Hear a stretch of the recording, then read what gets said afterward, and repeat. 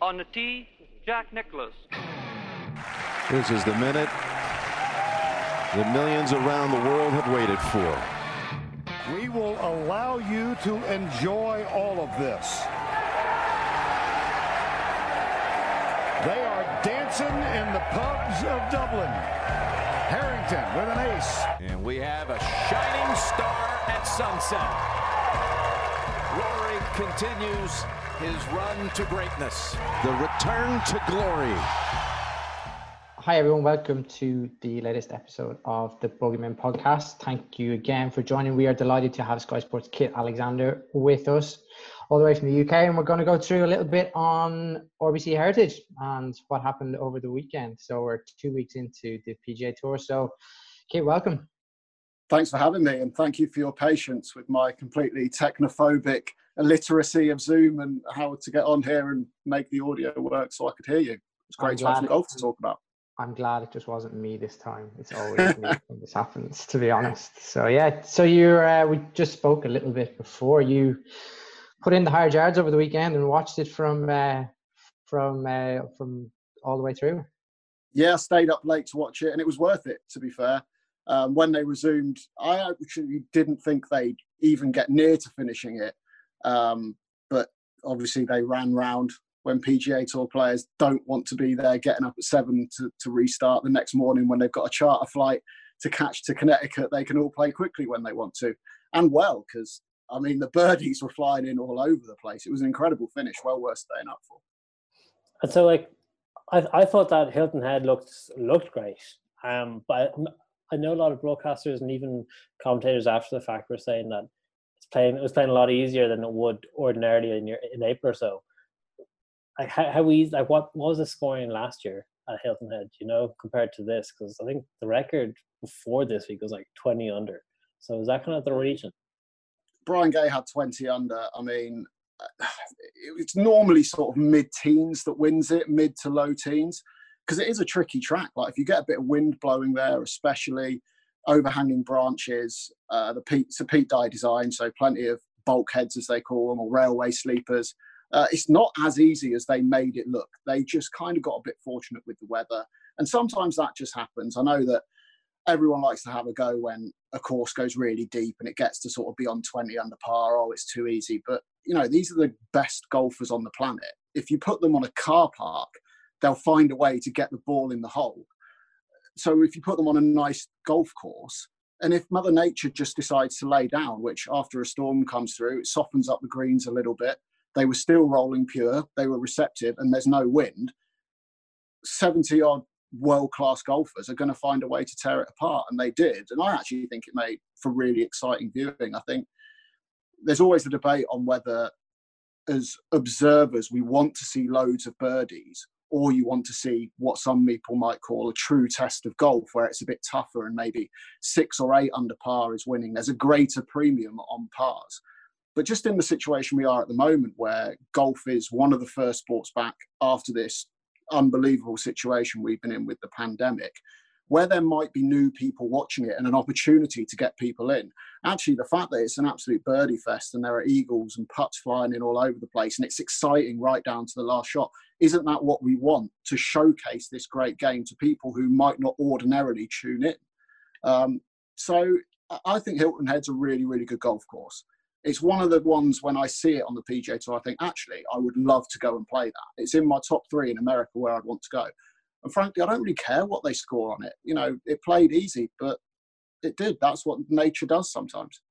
I suppose friendly goes down as when the tour pros are asked where they like to go. It's always in the top 5 of everyone's book. Have you been there? Have you seen it in person? Or what is it that's so special? It seems to be this... the narrowness of it. It doesn't favor kind of guys who just slash it everywhere, because they really do get punished. Bit of a Valderrama kind of a feel in that way, and it doesn't let you go all over the place. Valderrama is a great analogy. It is the old school kind of course that you would have got tour players playing on week in, week out in the 60s, 70s and 80s. Before distance was such an issue, you had to shape the ball. You had to be more strategic. It wasn't just bomb and gouge. And I think people appreciate that. And the tour pros as well, a lot of them really know the game and really know the history. And appreciate what is good golf course design and when it does really test every facet of their game. And I think Hilton Head does that. Obviously, it's been said it's not a bomber's golf course, but power is never a disadvantage. Let's be honest. Like, you might not be able to hit driver on every hole, but if you're, for instance, hitting hybrid or long iron into where someone else is hitting a 3-wood, that's still an advantage for you. If you can hit a wedge into a green where someone else is hitting an 8-iron, that's still an advantage. You know, Davis Love has won there 5 times. He was the longest player on tour in his day, and we saw long hitters doing well again last night with Brooks Koepka. And you just need to fit in DeChambeau up there as well. It's more, who I think we might talk about later. I think it's a different kind of test because it makes them think. You stand on a tee and you don't just automatically reach for driver. And I think actually golfers appreciate that. Probably not every week. They like to be able to get up there and smash it as hard as they can a lot of the time on the PGA Tour and the European Tour. But every so often, it's nice to have an experience which I think probably takes them back to when they were juniors and learning the game and having to shape shots and putting a score together, perhaps in a slightly different way than they do most weeks of the year. Yeah, because I was chatting to Dylan Fratelli, I think at the start of the week, I think it was like Monday or Tuesday. That's such a name drop, Johnny. Just about coming on. Well, such a name drop. It's interesting because what tips did you give him for that 62? That's it. Yeah. He was saying that, so he's obviously, I asked him about coming on the pod, and he said he's playing the next 5 weeks straight. So on like Thursday morning, selfishly, I was like, maybe if he doesn't make the cut, he'll be free to come on. And then like he's one shot behind the leader after round one. But the group that he was in there with was himself, Webb, Pulse was in there, Matt Fitzpatrick was all in there, and they are all you kind of more thinking type of golfers, not massive hitters. Like they all can send it very far for sure, but they're not like your Brooks or your Brysons. Which for me, it kind of just hammered home the fact for me that was like a thinking player's course. And even when I was watching it, I was like, oh my god, that place looks narrow. I think it's a fair test. I think that's, and a bit, I would say TPC Sawgrass is in a similar vein, even though it's a bit longer. When you look at the history of the winners there and people that have done well, there's no obvious advantage to one style of golfer over another. You can be a short game exponent, you can be a big hitter, you can be a bit of an all-rounder. If you have a good week, you will do well there. It doesn't immediately discount anyone. I remember Graham McDowell said a few times now that probably he goes to maybe 6 or 8 events these days, thinking he has a realistic chance to win, just looking at the distance, the length of the course. Whereas I think everyone turns up to somewhere like a Hilton Head or a TPC Sawgrass and thinks, if I've got the skill set to be in this field, if I play well and play to my potential, then I'm not I have a chance. It doesn't, and I think there needs to be more of that on tour, frankly, because distance is an advantage and you should be rewarded for it, but you shouldn't be rewarded for that more than you're rewarded for being a brilliant wedge player or a great putter or a superb ball striker with the irons. I think the key to a good test of golf and a good tournament venue is that it tests all of these areas relatively equally. I was actually surprised. Remember we were talking just there a couple of minutes ago about the scoring being so low. I was actually surprised at this early and at such a tricky course, and where you're thinking, guys, I didn't think guys were going to be as sharp as that to see such a concentrated bunch of like Rory down in like 30th place at 11 under. Like to see them as sharp as that this early, they're only 2 weeks back, probably 4 weeks back playing. Like, did that surprise you, or has that surprised you since they've been back? Because I think it surprised me. It surprised me last week because it was the first event back. Having seen how sharp they were last week, you kind of expected that to carry through. But definitely, if you look at these first 2 weeks of a body of work, the standard, pretty much everyone has shown, the scoring has been incredible. I think that's testament to how good they really are, that their base level is always going to shoot under par at tournament golf courses. And they never really get too far away from that. Also, a lot of them living in the states where they do Florida, Arizona, even those that maybe live Bahamas, that kind of thing with Rosie. They weren't stringently told not really to go on golf courses. They could keep things ticking over for the most part through the lockdown in the areas of the world where they choose to live and chose to base themselves at that time. So that definitely helped. But everyone's so good these days. And you look at someone like Joaquin Niemann, who's sort of come onto the scene, and everyone's ready to win. The strength in depth. If you do have a couple of big names that maybe aren't quite so sharp and don't quite get it done, then a Daniel Berger or a Joaquin Niemann or an Abraham Answer is right there ready to have a stunning week. And you go, well, actually, wow, that maybe they're the next big thing and they deserve to be at the top table as well. So I think there's always the next person ready to step up if anyone does slip off a little bit, and they're just so good that they're slipping off a little bit isn't ever that far from what it takes to contend. How good is Daniel Berger? Because obviously, like, he had that wrist injury and he won there last week, and he was close enough to doing 2 in a row. He was kind of that same graduate class or similar enough year to Justin Thomas and stuff, wasn't he? Or was he a couple years older? So the same. They were that graduating class. Yeah, Spieth, Thomas, him, and a few other guys. Yeah. So, like, what was he doing before the wrist injury in terms of, like, what were his results? Do you know anything about him? I mean, he's been pretty solid. He was Rookie of the Year in his first season on the PGA Tour, I think, 4 years ago now, perhaps, maybe 5. So he came onto the scene pretty strong. I would say he's like a B+ player, if you see what I mean. If you got like your Jordan when he came on was an A+, Justin A, 2A+ after a few. He was just that next sort of level below. And it's only the fact that he's had these other guys that were from his college class, or even now guys since, like Rahm coming onto the scene, who have kind of slightly surpassed him, that he just gets overshadowed a bit. But, he's won 3 times, maybe 4 times, I think, now on tour, at the age of mid-20s. He's the real deal, which is incredible when you look at his position at the top of the backswing, which, frankly, I still find just unnerving to look at. But it's actually terrible. It's my worst nightmare, because I used to do like a horrible similar thing, and that made me bad or more. Whereas he manages to make it work, and now I think maybe if I'd have persevered with that was the secret. But no, he is very good.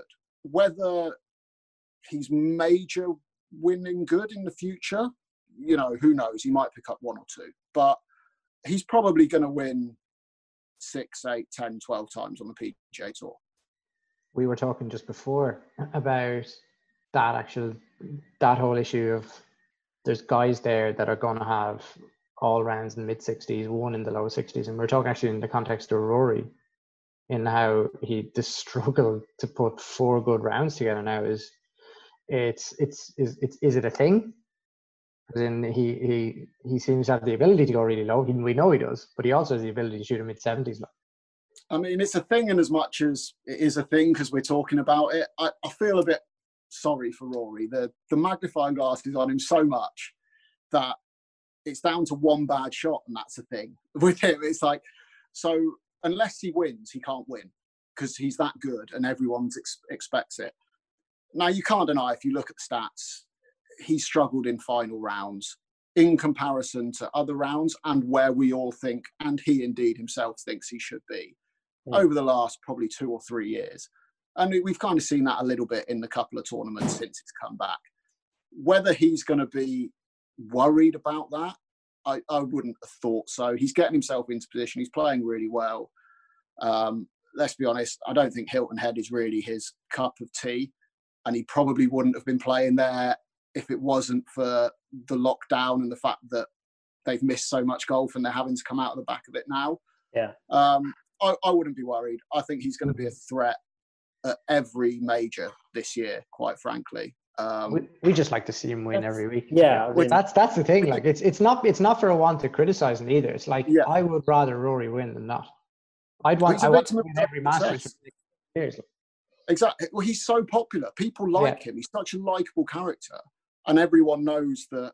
It's the great debate. If everyone has their A game, who is the best? He's winning. And I think probably 8 out of 10 people would say him is the best guy. Obviously, Tiger slightly now, notwithstanding, we don't know where he is, but of this current crop post-Tiger, if you like. And he suffers with that expectation. And it's difficult because you're not going to win every week because there's a lot of really good golfers on the PGA Tour and the European Tour. I think he almost deals with that better than the public and the media looking in. We're on it. We dissect everything he does. The moment it looks like something's going wrong, we all zero in on it.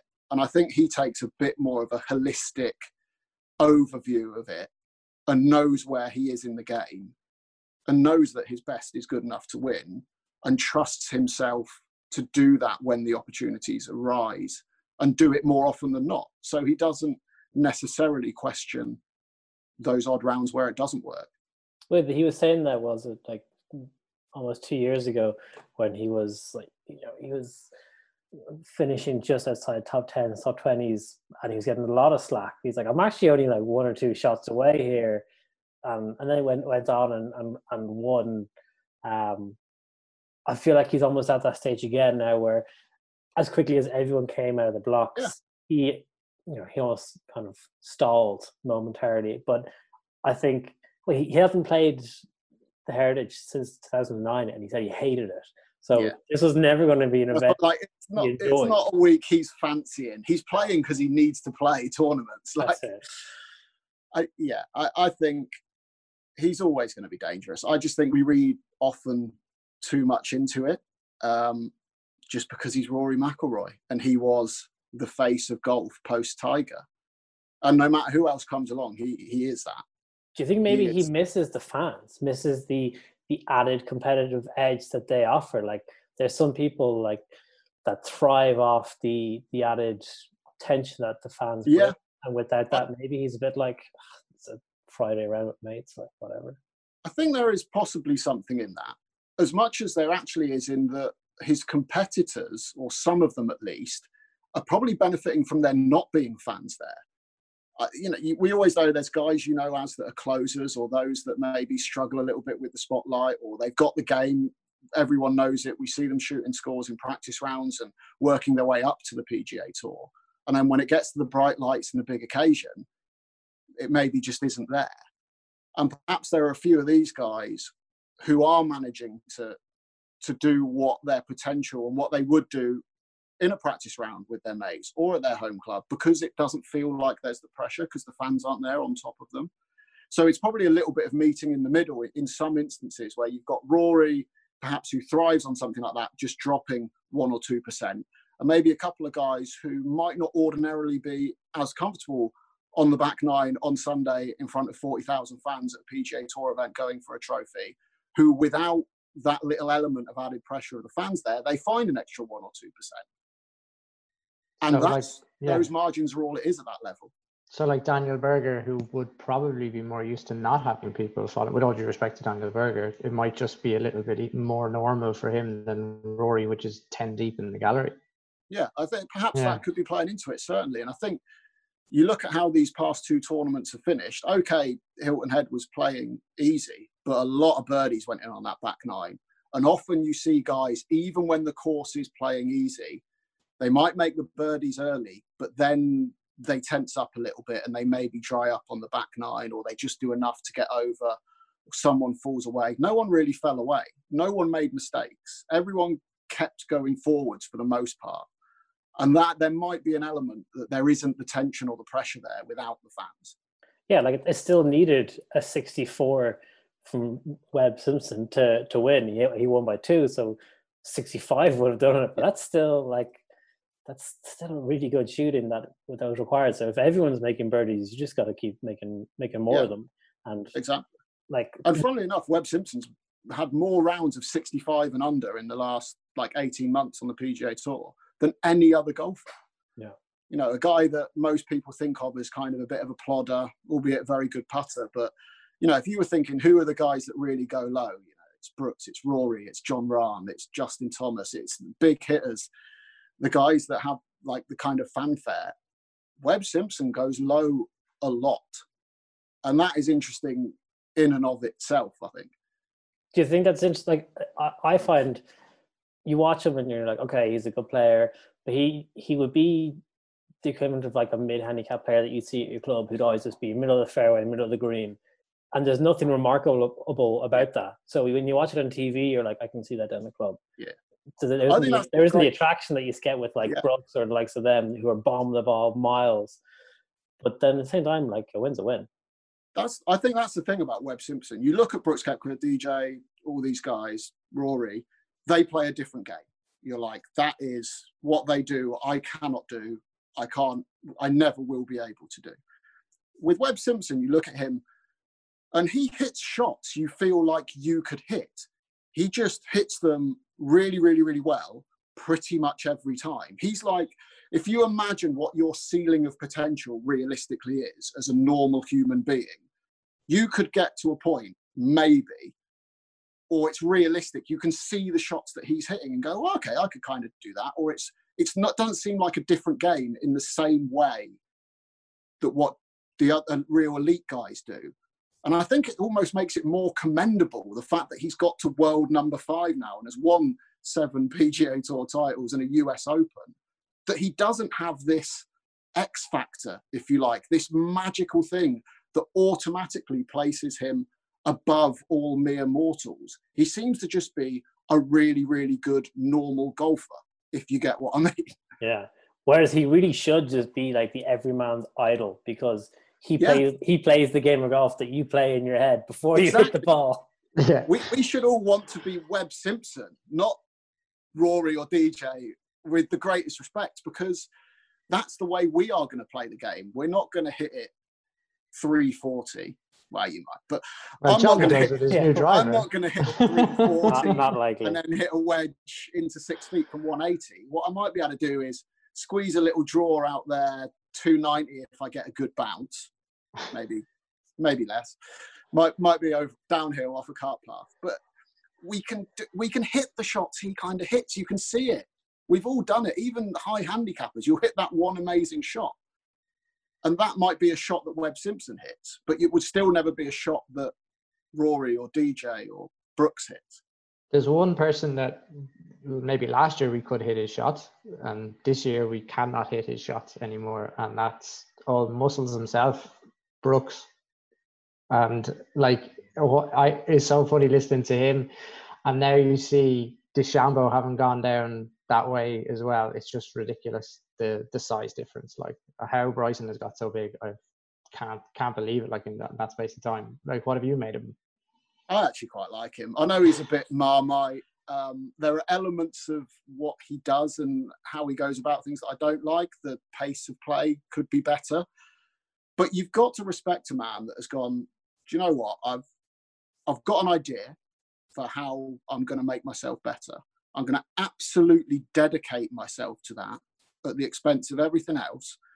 And I'm going to follow through on it and make it work in quite a short space of time. Normally a swing rebuild or a body rebuild, there's a little bit of lag where the swing has to catch up or it has to be recalibrated or it doesn't quite work. You know, it took Nick Faldo 2 years to rebuild his swing and find any sort of form afterwards. DeChambeau's done it in 6 months and he's not lost his game. He's not skipped a beat. If anything, he has immediately improved. You can't argue with the statistics. He is a better golfer now than he was before bulking up. You can argue whether or not he should be rewarded for being bulky and hitting it extra as much as he has been, but that is the reality of the professional game these days. The rewards are there for distance. He's seen that, he's done it, and he's achieving it without missing a beat. And then you go to somewhere like Hilton Head where everyone said, yeah, that game doesn't wash around there. And he played really well again because he isn't just a bomb and gouger. He's actually a very, very smart golf IQ guy. And now he's added that power. I mean, that's a dangerous beast and you've got to respect him for doing that.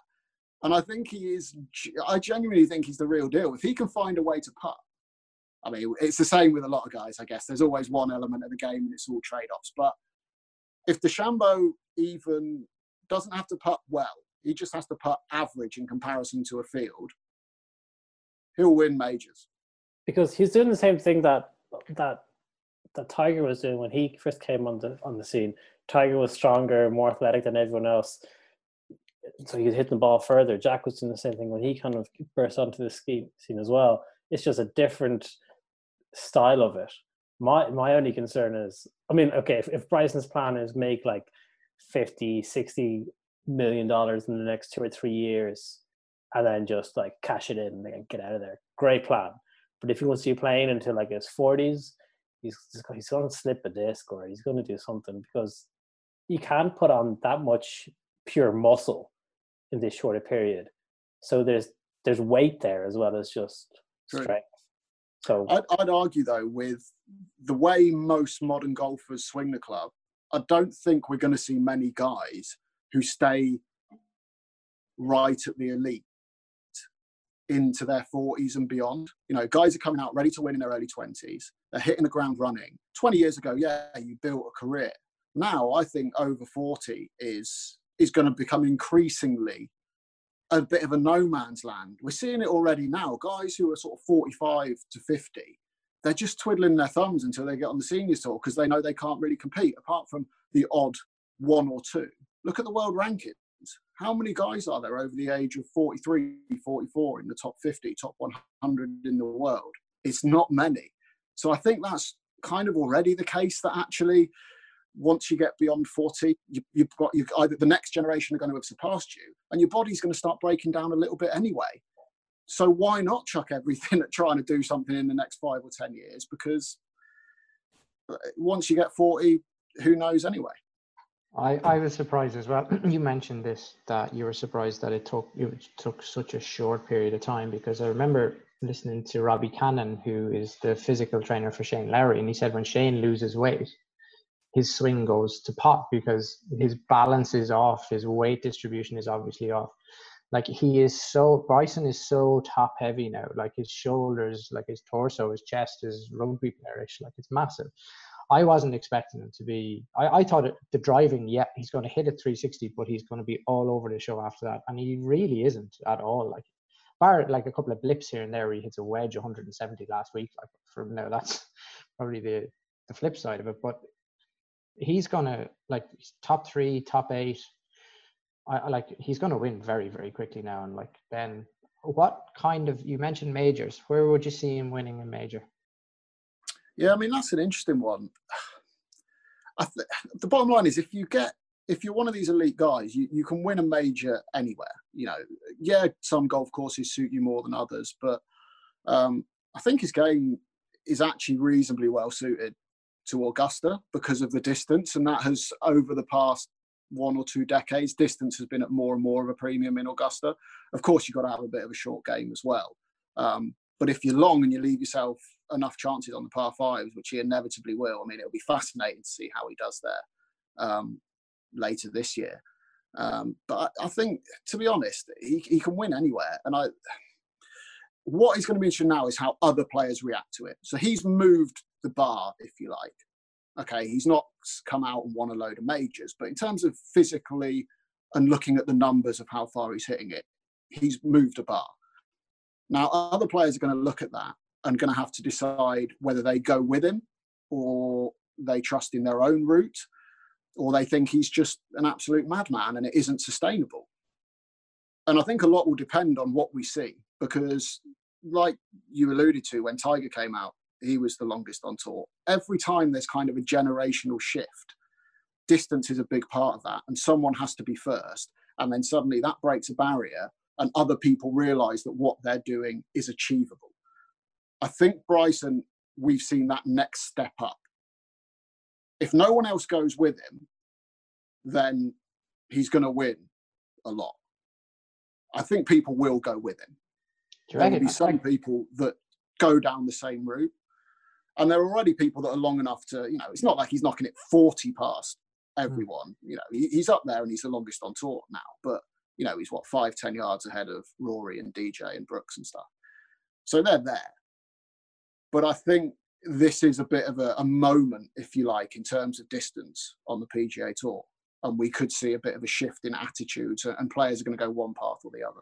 Yeah, because you've got now, Rory's come back lighter than ever. He's down to 155. Gary Woodland's gone the same way. He's like lost a ton of weight. Now I thought like that Gary Woodland's is quite extreme actually. He looks very, very. He looks really slim, like really slim. Weirdly slim actually. Yeah, like noodly kind of arms and almost like Poulter-esque in shape, actually. Like, that's not a slight, but it's just... No, I know, it's got that sort of little bit sort of barrel-chested kind of... Yeah, it doesn't yeah. suit him. Whereas Rory just looks like he could be a professional in any sport he lays his hands on. Yeah, it'll be interesting. I don't know. It'll be... Johnny, your point is massive, like, as to if the musculoskeletal system holds up. That's my worry, because you see the movement in his left knee. Like, his left... How is it? If he gets stuck on his left side. Oh, yeah. Well, the foot just has to fly out with it to handle that. If it doesn't, there's something's going wrong in that. Yeah. That's going to be awful, like, because it won't be it won't be like a slow like injury process. That would be something that will go very, very fast. Look, I hope it works out, because he's turning himself into a bit of a golf machine, and he's finding any way to do it. Yeah, I don't know, because I like that he does it differently. Yeah, so do I. But I think my thing is, it's purely from a health point of view. If you use the Tiger example, look at Tiger now. He's like, how many back surgeries? His knees are in pieces as well. Like, as a human being, you must look at that and go, oh, I don't know if I wouldn't. Like, I'd love to be able to pick my kids up when I'm 45. Yeah. And like, there was a point where Tiger was saying he couldn't do that. Mm-hmm. Bryson will pick up 20 kids when he's 45. Well, but DeChambeau, that's part of it though. He's so single-minded, and when he decides I'm going to go down this path, he does it with such rigor and commitment that it is at the expense of everything else. He's not even thinking about those long-term things. I mean, even in the short term, like, what was he? He's taken on like 5,000-6,000 calories a day to do it, drinking like 5 or 6 protein shakes a day. Can you even maintain that as a human, taking in the amount of calories he needs to keep that bulk when it isn't necessarily naturally your body shape and what you are? Will it just drop off a little bit? How much does he need to maintain to keep the distance? It's a very interesting science project, if you like, moving forwards. He must have to work out a lot. Like, aside from the round of golf, if he's taken on 5,000 or 6,000 calories, as well as playing around a golf where he's going to be losing calories, he must have to be like, do a gym session in the morning, which I'm sure he does anyway. Yep. But then he had to do another strength session in the evening after a round. And like, I don't think there's a lot of downtime for him. He's either eating, exercising, or playing golf the whole time, I think. And that must be tough, because you're traveling so much, and so like with that kind of a routine, like you were very reliant upon being in a routine, so eating at the right times, training at the right times, and like if he has to get on a plane first thing in the morning on Monday and then has to rest or recover, that could just throw, like, surely that, I don't know, I'm not a nutritionist or an expert in any way, but surely that must throw everything out of whack. Yeah, it's tough to manage, and a lot of players go through that just generally with the travel, and whether it's they struggle with the weight in a different way because they're on the road the whole time and eating at stupid o'clock and whatever, or it is making sure you have your gym routine to stay in shape. But he's got everything he needs to do that. He fly, obviously the charter flights at the moment, but normally he'll fly privately. There's the physio trucks, gyms wherever he goes. If he wants to do it, I think he'll do it and maintain it, and he does. So yeah, it's going to be fascinating to see where this takes us. How did you like the Heritage as an event, or as a TV spectacle? Did you miss the fans? Do you know what? It sounds a bit bad. I don't really miss the fans. And actually, there was a moment right near the end when I think it was Webb Simpson playing into maybe the 16th, somewhere around that. It was right and a fan shouted like "Happy Father's Day" just after he hit it. And okay, it's a nice message, it's not shouting mashed potato. But then you kind of went, oh God, it's been lovely not hearing someone shout something stupid when someone's hit a shot, no getting the holes, or I just don't think it needs it. I know we're all now starting to watch football coming back without fans, and that is a little bit different. You do feel it's more needed in football. In golf, I'm honestly not that bothered by it. And we've got obviously the whole Ryder Cup thing going on at the moment. Should that go ahead? Shouldn't it without fans? It's looking like next week it's going to be made official that it's being postponed to 2021. And I get the decision completely, but I wouldn't have been that bothered if it had been played without fans. In all honesty, I just don't think golf needs fans. If they're there, great. But does it need them there on the ground to create an atmosphere, to to make it a spectacle. I honestly don't think that it does. That might be an unpopular opinion, admittedly, but I'm fine without the fans. Yeah, I think I think it's an interesting comparison to football, because obviously I think we play a lot more golf than your average football fan will play football. So we're very used to there not being fans in the golf course. I mean, like, I don't know about you, but I don't have any fans going out. My girlfriend actively tries to not watch me play golf. So I think when it comes to watching it, you're sort of like, yeah, there's no fans because they're on a golf course. I think as long as it gives us like Faldo versus Brooks Koepka sniping at each other over TV, that was brilliant. Brooks is a master of saying nothing. Yeah, I mean, I spoke to Justin Rose about this exact point like a few weeks ago for his column that I ghostwrite, and he was the first high-profile player to actually come out and say, I'm fine with it. If it goes ahead with no fans, we'll be there, and I'm fine with that. He said, I'd rather it happen than it not. And one of the points he made was, if you're stood on the first tee and you're looking across the other side and you're staring Tiger Woods or Brooks Koepka or Dustin Johnson in the eye, you're not going to want to win that and beat that guy any less because there isn't a load of people in the grandstand behind you. I love the atmosphere of the Ryder Cup. I've been to 3 of them. It's unlike anything else because it is like a football atmosphere. But that's why it's a bit different. Most golf tournaments aren't like that because you're not cheering for one person or one team, whereas you are at the Ryder Cup. But Justin was saying, as a competitor, it doesn't matter. You want to beat that bloke as much as anything because you're not doing it for really the 40,000 people watching it there or even the millions watching it at home on TV. You're doing it for yourself. You're doing it for your 11 teammates, for your captain. That's why you want to win. That's not going to ever be diminished by how big the crowds are on the course at that given day or tournament. So I would have been perfectly happy if the Ryder Cup had gone ahead without fans. And I'm actually quite enjoying not having people shouting stupid stuff at PGA Tour events, to be honest. Do you think the fact that Nick Watney getting diagnosed as being COVID-19 positive will push out fans coming back? Because also they were saying the first 4 events definitely won't have fans. Yeah. I think like if every 2 weeks you have one player out of 150, 160 players getting tested positive and then they're out for the next 2 weeks, pretty soon you're eventually going to have like a Brooks or a Rory or someone who like they're in that proximity.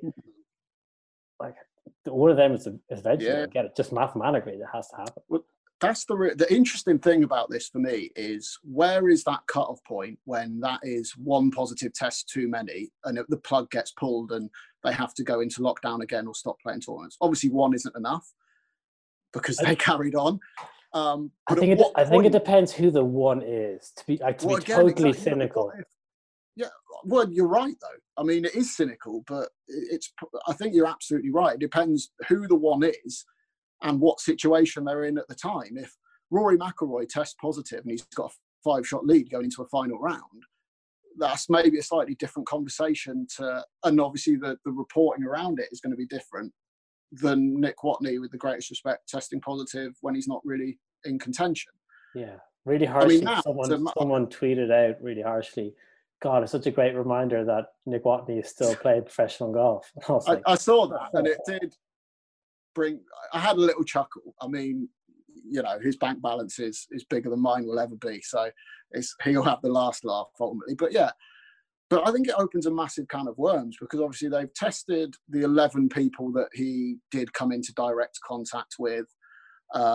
Didn't test Rory, weirdly, when Rory had said he'd had a conversation with him on the putting green. All 11 of those have come back negative, but there is a period where you can test negative once you've got it. There's a gestation period before it fully takes hold and can show up in a test. Also, I think about 20% of tests, you can get false negatives anyway.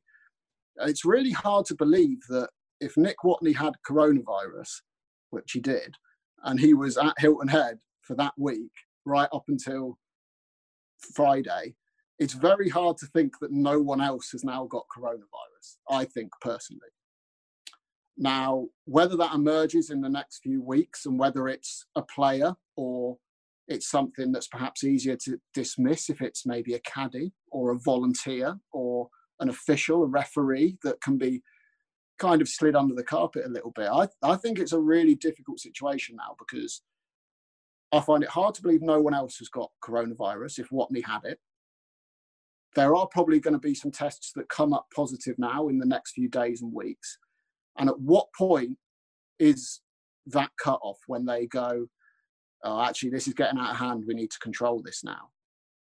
Because I think they'll push it as far as they can, which probably is not a good thing from a health perspective for anyone involved. And you look at how the PGA Tour initially handled it.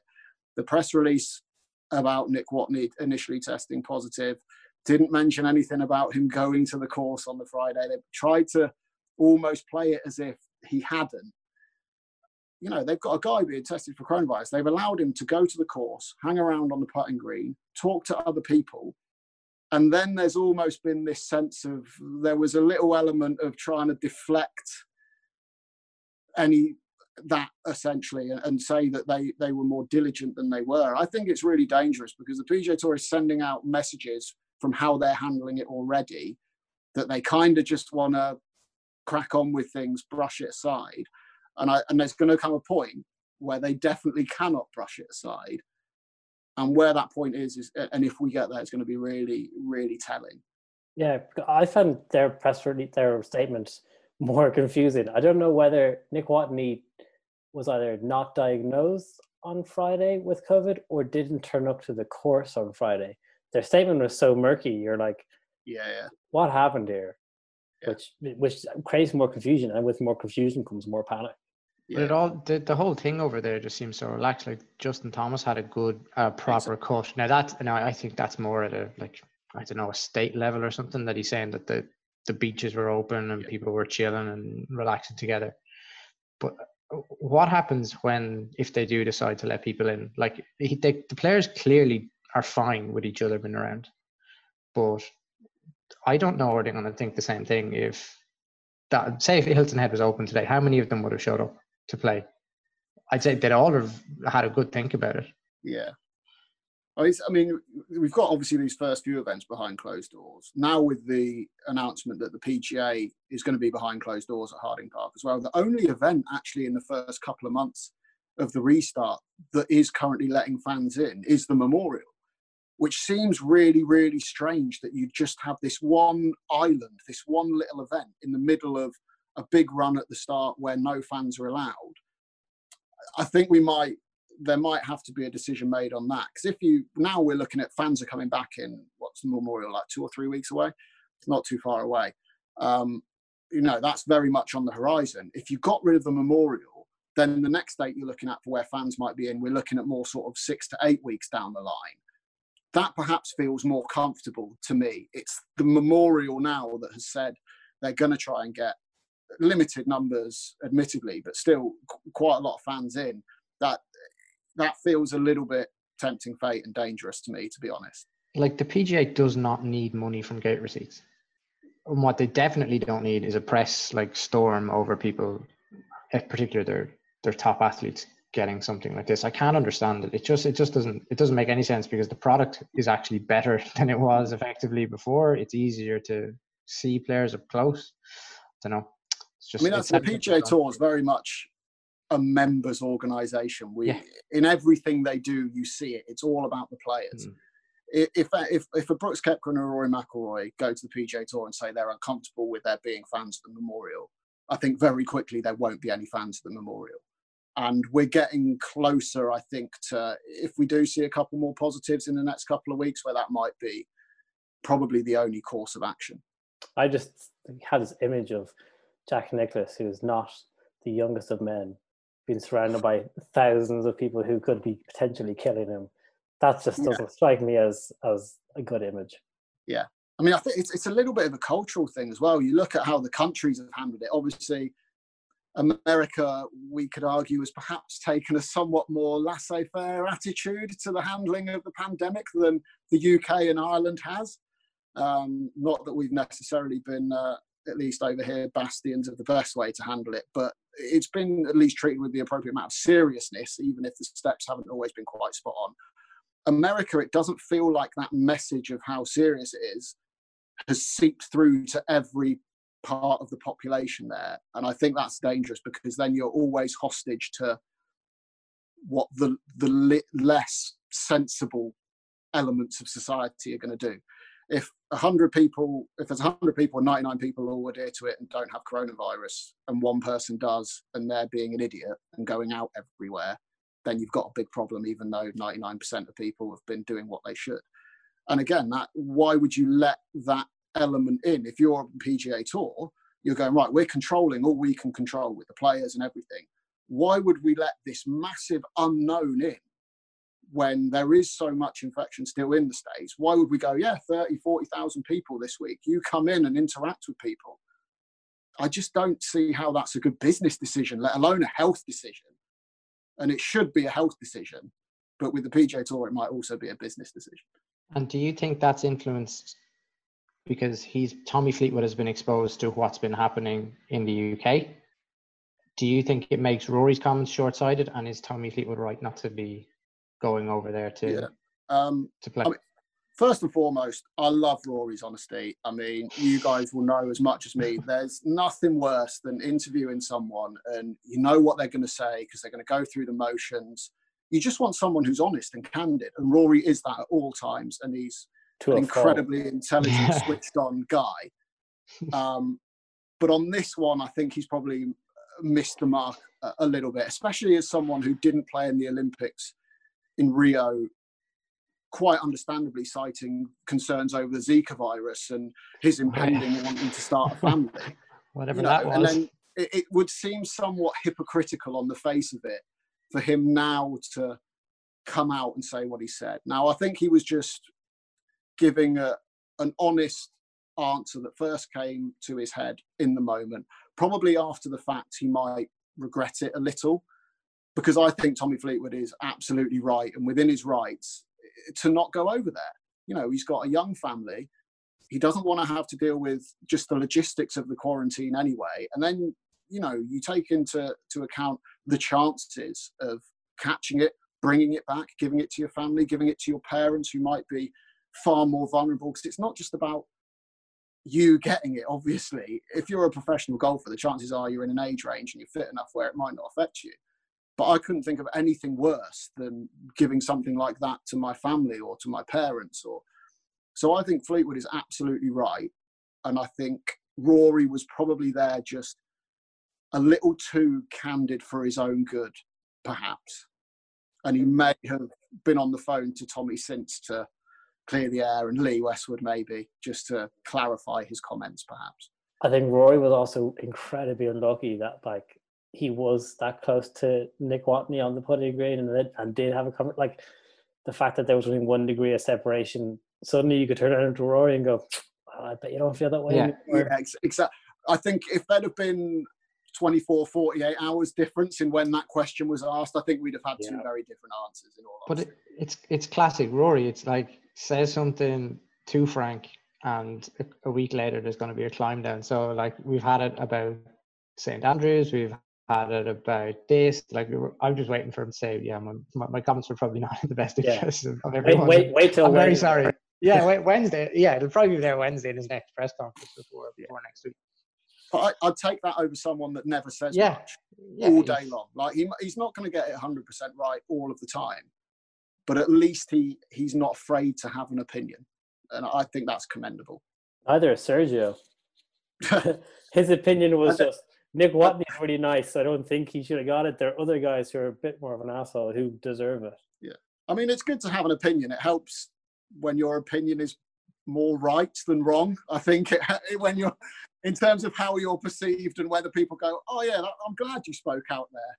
I think what your opinion is holds a bearing on whether it's good to put it out there. I mean, I know it was said in jest, and it just was a little bit silly and naive. I don't think there's a great deal in it, in all honesty. Like, we all know that if in your workplace, which is what that is, or in your group, there's always someone that you don't get on with as well. And it was probably the type of thing that any of us would say to our mates, probably, or he would say in the locker room, and it'd get a giggle and you'd move on and no one would care. It's a joke, and saying it to a reporter, probably not. I think if possibly not the smartest thing, but no, I think if like someone like Matthew Fitzpatrick came out and said that and said it would be far more of a serious, it'd be taken more seriously. But I think because Sergio said it, and Sergio's kind of got a reputation for being a bit childish, but also with that you kind of come with look at Sergio. He's just being Sergio. I mean, he should really have just gone all in and named names. I think he should have, you know what, here's a list. Here's my list. It out of his pocket. In order, these are the people I would like to get coronavirus on the PGA Tour with like a full ranking. I think then he would have carried it through and nailed it. Yeah. Top if of you're the going to go halfway, go the whole hog. Yeah. Name and shame. Yeah. Top of this would be Padraig Harrington. Give me that captaincy and the open win whilst you're at it. He'd probably be on a few lists himself. I think he'd be on quite a lot, to be fair. The greenskeepers in Saudi Arabia. Maybe. Those guys first. Greenskeepers on most courses he's been to. Yeah.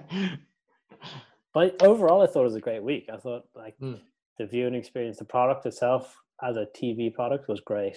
The winner was great. I was really happy that Webb won. Just almost because of the week that there was so much Bryson mania, to have one of the shorter hitters, like he still hits at like 280, 290, like to have him win it and have those kind of guys at the top of the leaderboard from the outset was great. But I thought overall I was very happy with it, and it's made me excited for next week. No, absolutely. I mean, next week, top 6 in the world playing again, another stacked field. Obviously, the sight of Jordan Spieth's incredible hold bunker shot to win the playoff, which was probably one of the most iconic moments of the last 10 years on the PGA Tour for me. That was incredible. But you're right to mention actually like the viewer experience, because I'm really enjoying watching it. And I think I was watching it with my girlfriend, who kind of enjoys golf and is into all sports, but obviously doesn't watch it as much as I do. And even she sort of noticed and commented on, you know, the graphics that we use to show where tee shots are going, the top tracer that shows it. You know, she said when we were watching last week, actually, God, it must have been a lot more difficult and not as good to watch before that was there. And then you were thinking, actually, yeah, it was like that. What did we, before top tracer? How did we know? He was like, oh yeah, he swung and then camera on the green. Now you can see the flight height. You can compare the trajectory, the shapes. But I don't think you'd appreciate the different way in which Webb Simpson goes about things to Bryson DeChambeau without top tracer and without the graphics on the right-hand side of the screen showing you exactly the flight of it and where it's coming down. And it has massively enhanced the viewing experience. And there's still some way to go. I know commentary doesn't always get the best rap if you're scrolling through Twitter anyway. Not that anyone likes to moan about anything on Twitter, obviously, but there is elements that could be improved. But I think the viewer experience and watching golf on television has absolutely come on leaps and bounds in the last few years. And I really think it enhances it. And for me, as a very serious golf fan, it really helps me to understand how guys are playing, to see what's going on and feel more immersed in the tournament, essentially. Yeah, definitely. I think the viewer experience is very important now because it's the only experience. Yeah. I feel like the PGA Tour's argument can no longer be, but everyone on the ground had a great time because no one's on the ground. So exactly. But I mean, they didn't change anything massively. They just kind of shut up a bit more. Yeah, no, I mean, I don't think it's massively changed from pre-lockdown to post-lockdown. It was an evolution that was already happening, and the technology was in place before lockdown, to be fair. I think it kind of, you focus on it a bit more, I guess, because there's not as much else going on. Like you say, it's maybe a little bit less chat from the commentators because you want to hear what the players are saying because you can with the boom mics now. Getting players mic'd up, I think, is a great idea. Mid-round interviews, I'm always a big fan of. We started doing that on the Euro Pro Tour probably 2 or 3 years ago now, and the European Tour and the PGA Tour are following suit. There's no reason why you can't chat to a golfer while he's walking down a fairway or walking up to a green to get an extra level of insight. It doesn't interfere too much with what they're doing. Obviously, you pick the right time. Don't chat to them just after a double bogey. Make sure they got a smile on their face and check it's okay with them. But that's possible in golf that isn't in other sports. So why not take advantage of that? Yeah. When is the Euro Pro back? Is that in 2021? That's Let's finish, because obviously Joe Hatton, like Euro-Pro graduate, Yeah. he was right in the mix. Well, absolutely, yeah. Great to see Tyrrell kicking on, the 2009 Rookie of the Year on the Euro-Pro Tour. Tommy Fleetwood has won on the Euro-Pro as well, having mentioned him. So a really good breeding ground for pros. Unfortunately, it's been kind of ravaged by what's happened with the pandemic this year. So we're not going to be having a 2020 schedule, unfortunately. Everything's just been sort of moved back a year, which is obviously a massive shame, but just the logistics of holding 3-day tournaments where you need hotels, restaurants, you need freedom of movement for everyone, you need travel. There would need to be a Q school before the season starts. It just unfortunately wasn't possible, or not possible safely. I'm really happy to see that there are mini tour single round events back underway in the UK at the moment. They're in Ireland hopefully as well, because it gives guys it gives guys somewhere to play, which they need. But there is a big difference between putting on a single day, single round tournament and a 3-round event that also will have a pro-am and all of the logistics that go along with that. Plus, having the PGA staff there, the camera crew, production crew. It's just a very different beast. And unfortunately, that's kind of cost us the 2020 season, really. Yeah, it's a pity because, like I said, Europe is a great breeding ground. Where you're seeing those guys coming through onto European Tour and the PGA as well. But, yeah. We have a couple of really good trips to Ireland on the schedule this year as well. Clandy Boy up in the north, and Tol Faris again was on the schedule. So I'm going to have to get my Guinness elsewhere. Yeah. Yep. Look, we can come to you. We can come to you. Please, bring the Guinness. I need it. We're opening up over here 29th. We're 1 week away. We're back to pretty much you can go anywhere in the country. So things are looking up. So you could be come in through the north, and you're going to drive. Yeah, that's true. There are massive loopholes. The last question, just on the PGA Tour, well, World Tour, I suppose. We're only 7.5 weeks away from the first major, so it's going to roll in pretty quickly. From what you've seen thus far, put your neck on the line for somebody. 8 rounds in. Eight rounds in. Who do you think now at this stage is it too early? Yeah, well, it's not that far away. Some guys would have only played about 3 times. Yeah, I mean, Brooks Koepka's going to be dangerous.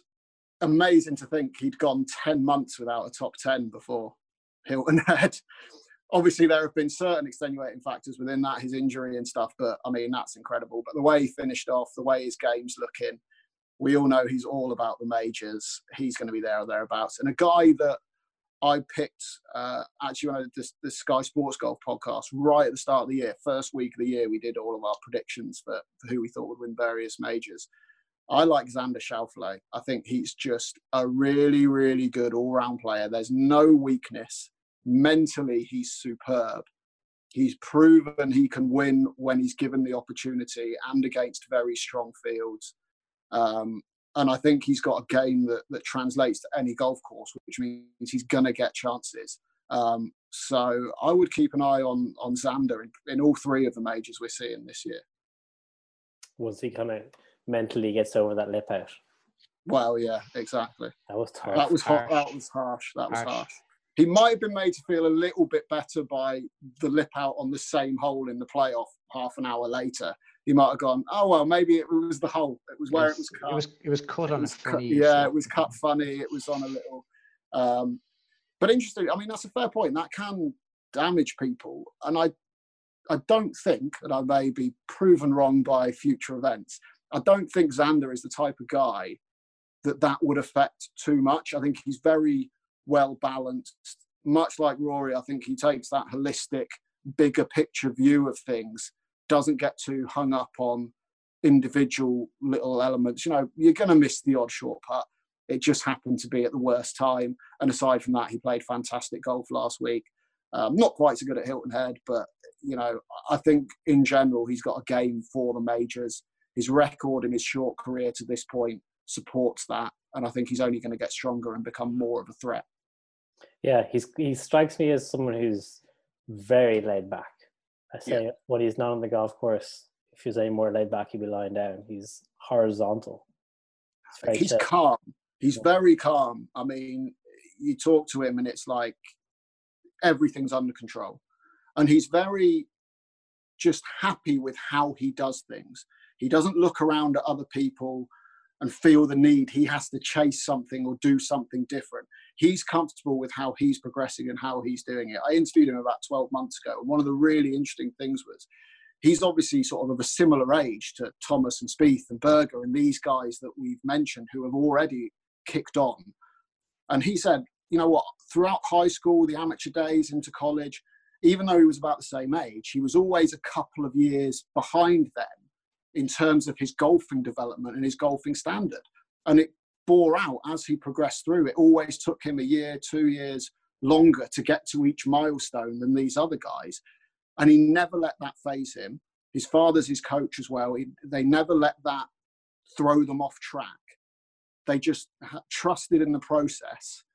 And I think they've built a very, very good all-round game. As importantly, a very, very solid mind that I don't think will be affected by that short miss. And that I think will stand up to massive pressure in the future.